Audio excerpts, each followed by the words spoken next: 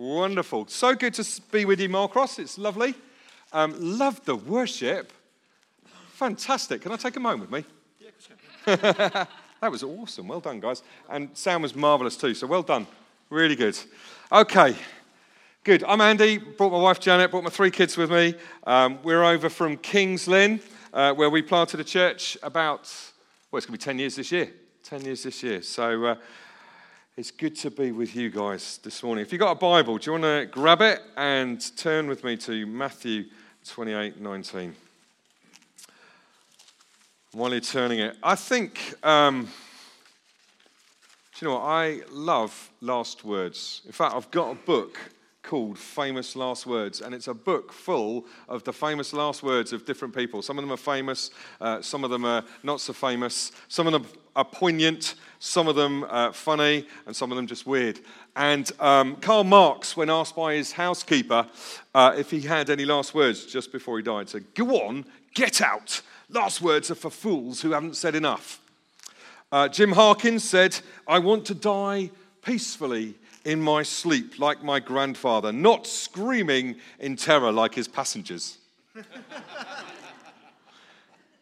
Voltaire said this, now, my good man, this is no time to be making enemies." Voltaire on his deathbed in response to a priest who asked him to renounce Satan. Winston Churchill said this, "I am ready to meet my maker. Whether my maker is prepared for the ordeal of meeting me is another matter." And then lastly, this is General John Sedgwick at the Battle of Spotsylvania in 1864 in the US Civil War. And his last words were, "They couldn't hit an elephant at this dist." You'll get that in a minute. So normally people don't waste their last words. That people's last words are the most important thing that they want us to be left with and to live our lives with. And so Jesus' last words are in Matthew 28:19, and he says this, or verse 18, he says this, "All authority on heaven and on earth has been given to me. Go therefore and make disciples, baptizing them in the name of the Father and of the Son and of the Holy Spirit, and teach them to obey everything that I have commanded you. And behold, I'm with you always to the ends of the age." I love the fact that some of the contributions that we had this morning were about the fact that Jesus will build his church, and nothing's going to prevail. It's Jesus' job to build the church. Our job is to go and make disciples. And as we do that, Jesus builds his church. And so you may have guessed from that little intro what I'm going to be talking about. I'm going to be talking about the E word. The E word. Evangelism. And the minute I say that word, 10% of you are going, "Yes, get in." And the rest of you are going, "Dentist." Rather be at the dentist having root canal work. Not that I've ever had that done, but that's often what people would think when it comes to the word evangelism. So this morning what I want to do is to dispel some of the guilt that we feel about evangelism, because often you'll get somebody like me who will come and tell some stories about evangelism, make you all feel guilty that you're not very good at it, make you go out and do it a little bit next week. It's hard. And then you give up, and then forget about it for another 6 months until they get somebody else in like me who's going to annoy you about evangelism. I want to dispel some of that. I want to put the fun back into fundamentalism and the energy back into evangelism by a thing called Friends, Food and the Gospel. Did I mention that I've written a book? He did. Yeah, okay. So this morning what I really want to do is just give us 3 little principles of how we do life, and have managed to make evangelism something that's part of our life, part of our small group, and along the way have learned how to make some disciples. Because I'll admit, I'll share a secret with you. I can't do street evangelism. I can't really do that standing on a street corner preaching thing. It scares me silly. The treasure hunting thing, which some people are brilliant at, you know, where you get some words of knowledge and you go out in the streets and you give them, it scares me silly. I mean, I've only done it about 3 times and I was scared stiff doing it, but it went okay. But it's not me. It's not the way I'm wired. And I guess for many of us, when it comes to people talking about evangelism, we're thinking, I'm just not wired that way. That's not who I am. Well, let me just help us to all obey the commandment from Jesus to go and make disciples. And the first thing I want to say is this, that Jesus, when he was picking his disciples, when he was picking the guys that were fishermen, he went up to them. He went up to Peter and the guys and he said, look, come follow me and I'm going to make you fishers of men. How many of you go angling? 1, 2. Okay, I won't be too rude then. So when we talk about fishing in the UK, apart from in King's Lynn, which is a port and it's got lots of fishermen, but normally when we talk about fishing, most of us are thinking middle-aged bloke, sorry guys, sat on a riverbed with a rod. No, not at all. Okay, I'm painting a really bad picture. Okay, not middle-aged man. Somebody on their own, on a riverbank, getting some peace and quiet with a rod and line. Okay? Yeah? Yeah, okay. Okay. Maybe getting some peace and quiet after a hard day's work, a hard week's work, all that sort of thing. But when Jesus said to those guys, come follow me and I will make you fishers of men, they're not thinking bloke on his own with a rod and line. They're thinking team. They are thinking, this is what we do for a living. We know this. This is us. We work together as a team. And because their livelihoods and their lives depended on it. When I think of the disciples and what they would have been listening, they're thinking about how they work together, just like those Middle Eastern fishermen there.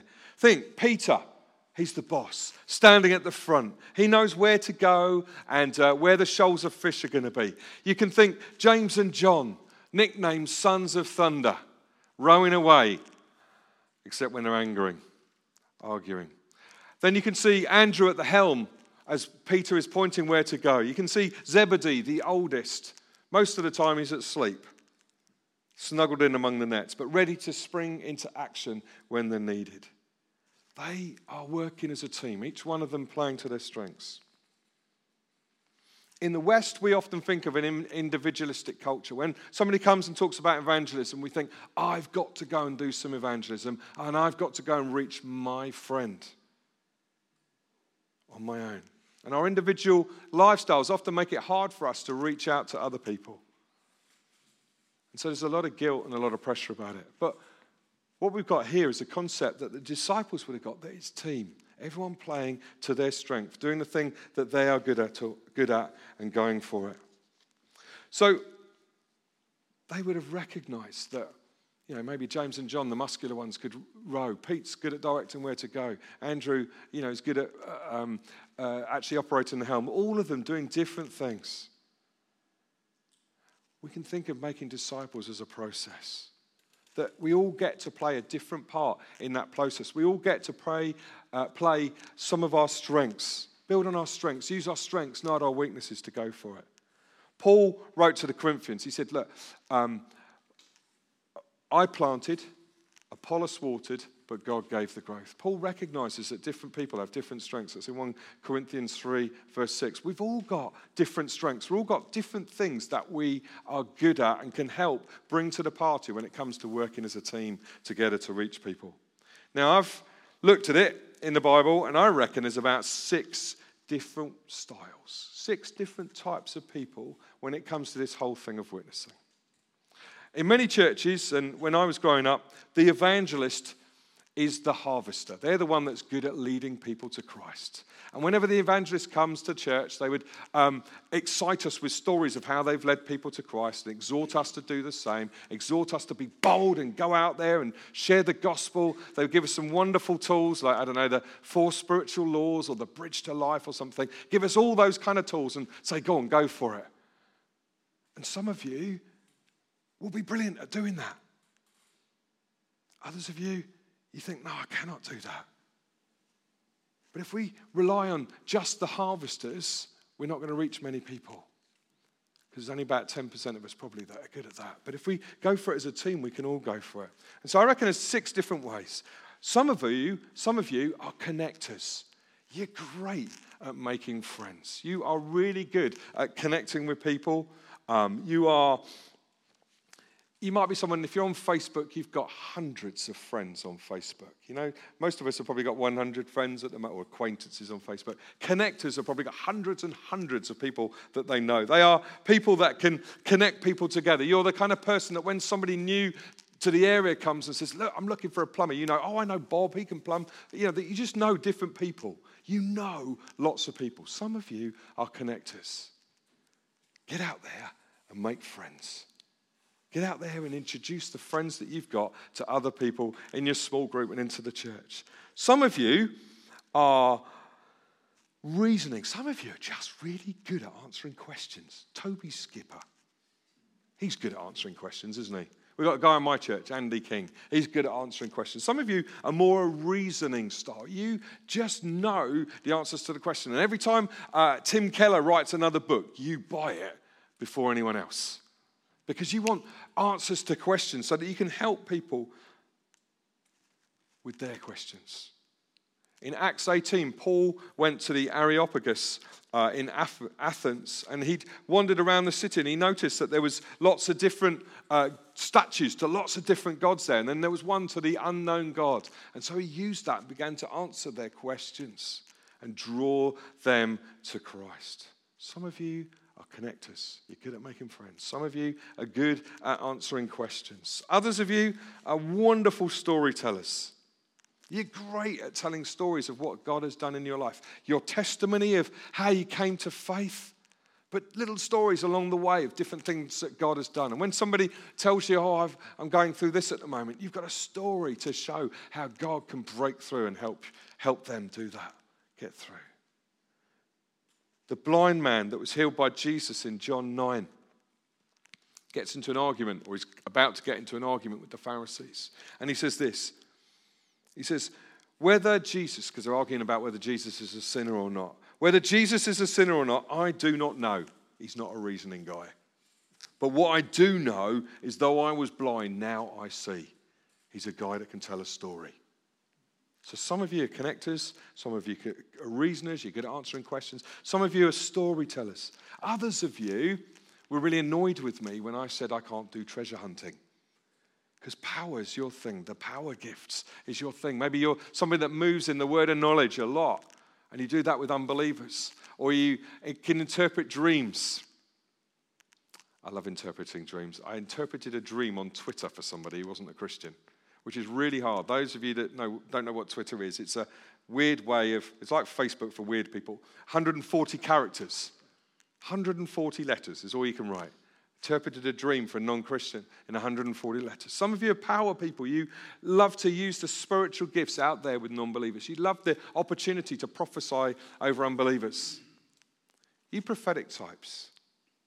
There's not that many people to prophesy over in the church, is there? But there's quite a lot out there. Go for it. Use your gift out there. Others of you are serving style. You can use your servant-heartedness, your giftedness at serving people, making good food, delivering watermelon with a bandana on. Things that the small group does. In church, serving to help people into the kingdom, whether it be helping somebody. We had somebody last week. We had a men's night at our church. We gathered all the guys in, and one guy didn't turn up. Well, two people didn't turn up. One for a silly reason, but the other one said, "Sorry, Andy, I couldn't make it. There was a guy who'd broken down and his tire was burst, and so I helped him change his tire." I thought, "Awesome, well done, mate." He's a servant, really good, and they get to be. At we do lots of parties, and at our parties, the serving types, you can see them with smiles on their faces and flour all down their fronts as they're making pizza or helping with the barbecue, all that sort of thing, and they get the blessing. The whole thing about this team thing is that when somebody comes to Christ, the people that we're serving are as much a part of the process as the connectors who first made the friends, the reasoners who answered some of the questions, the power people who maybe got to give them a word of knowledge. We're all part of a team working together. Do you see how releasing it is? No guilt about you got to get out there when it's not your thing. We all use the things that we've got as a strength. Dorcas was a brilliant example of serving. And she's also a brilliant example of showing that if you just use serving on its own, it can take a long time for people to come to Christ. In fact, she had to die first, didn't she, before anyone became a Christian. So I'm not advocating that as a servanthood way of doing it. But, when you work as a team, God's blessing and God is on it.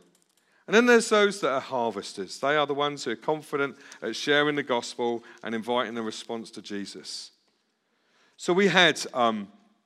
In our setting, we had a St. Patrick's night. You'll see a photo of it later on. We won't go to it yet. But we had a picture of a St. Patrick's night. So it's March the 17th, and we're having a party with our small group. We're gathering all of the Christians in the small group together and all the non-Christian friends that we know, just like Matthew in the Bible. You know Matthew, the tax collector?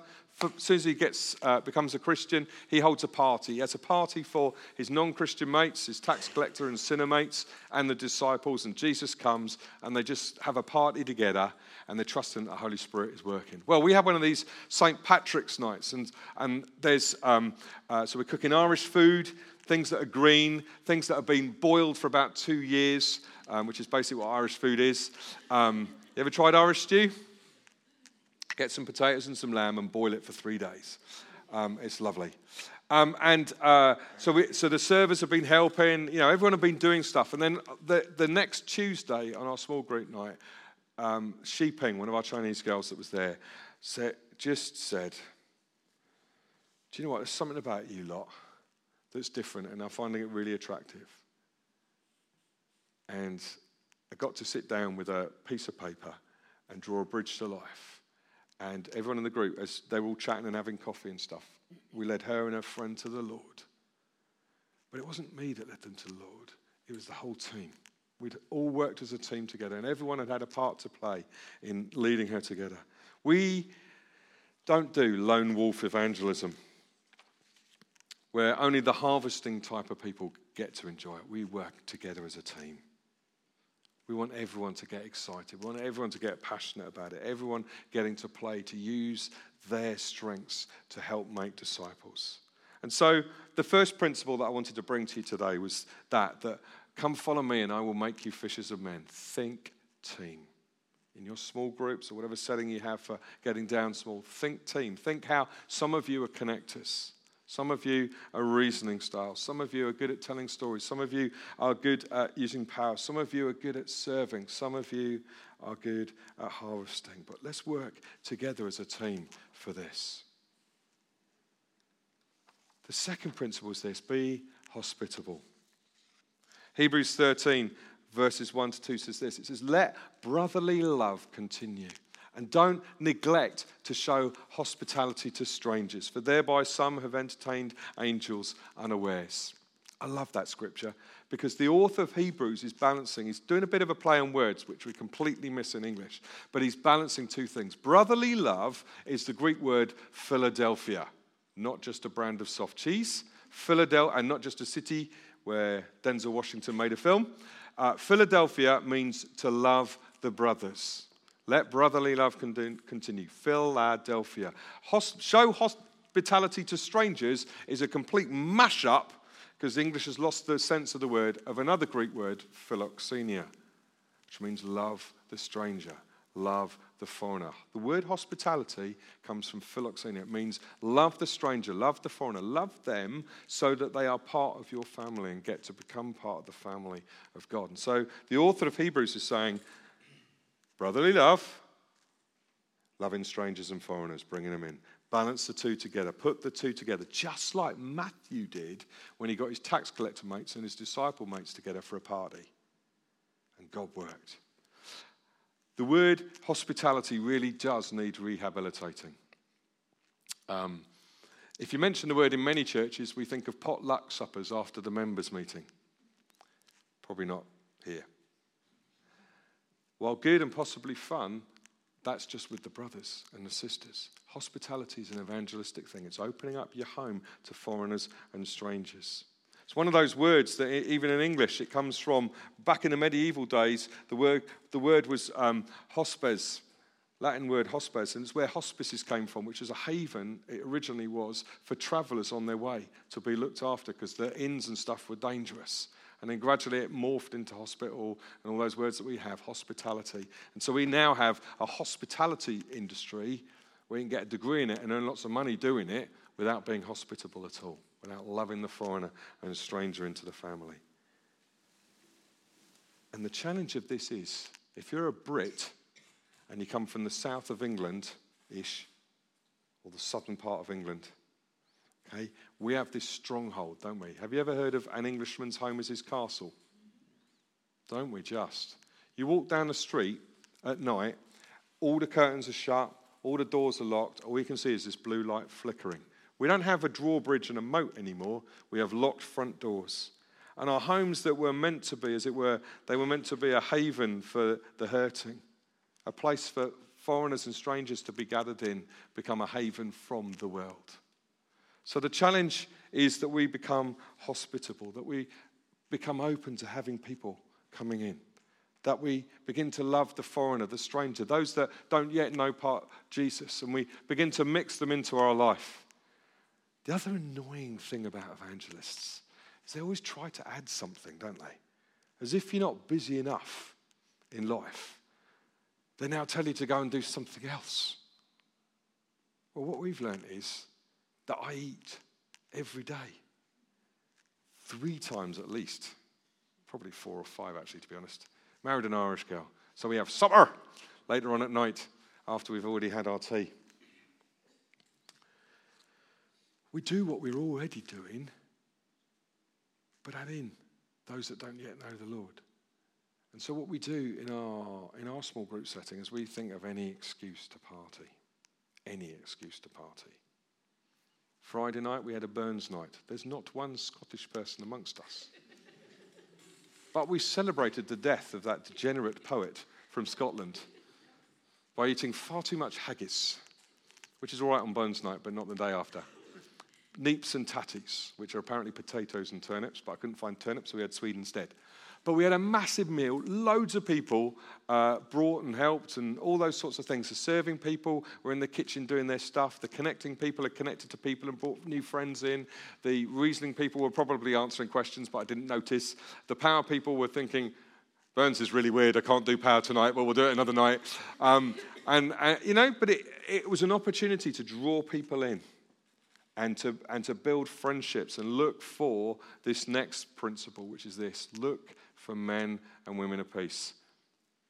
Look for men and women of peace. Have we got another slide? Scary pyramid thing. Scary pyramid thing. We look for men and women of peace. Right, so in the nation at the minute, right down at the bottom of the pyramid, this is representing all the population of the UK. Right down at the bottom there, most of the people out there do not know any Christians whatsoever. So I was actually on the streets chatting to this young lad a year or so ago and talking, and he knew nothing. He didn't even know Jesus was a name. Most people don't know any Christians and know nothing about the gospel at all. That's at the bottom. Next layer up is people that are open to friendship. They're open to being friends with us. And so we meet people. We meet people at the gym. We meet people every week. I get my petrol from the same garage roughly the same time, so I get to speak to Liam every single week. We get to know different people in our daily lives. And so they've become open to friendship. Our last Burns night on Friday, our kids' piano teacher came, who's become a friend of ours. So people are open to friendship. And connectors are brilliant at making friends and grabbing them in. They're making friends wherever they go and grabbing them in. And what we see is people go up towards the journey of becoming a disciple is that some people are open to message. They are what Jesus called a man and a woman of peace. When you go into a village, look for your peace to rest on somebody. It's somebody that's got something of the peace of God about them and something of an interest in the gospel, maybe even tiny. Maybe they're just asking questions.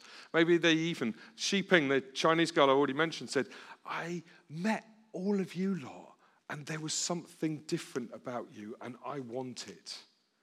Now that's what we call a woman of peace.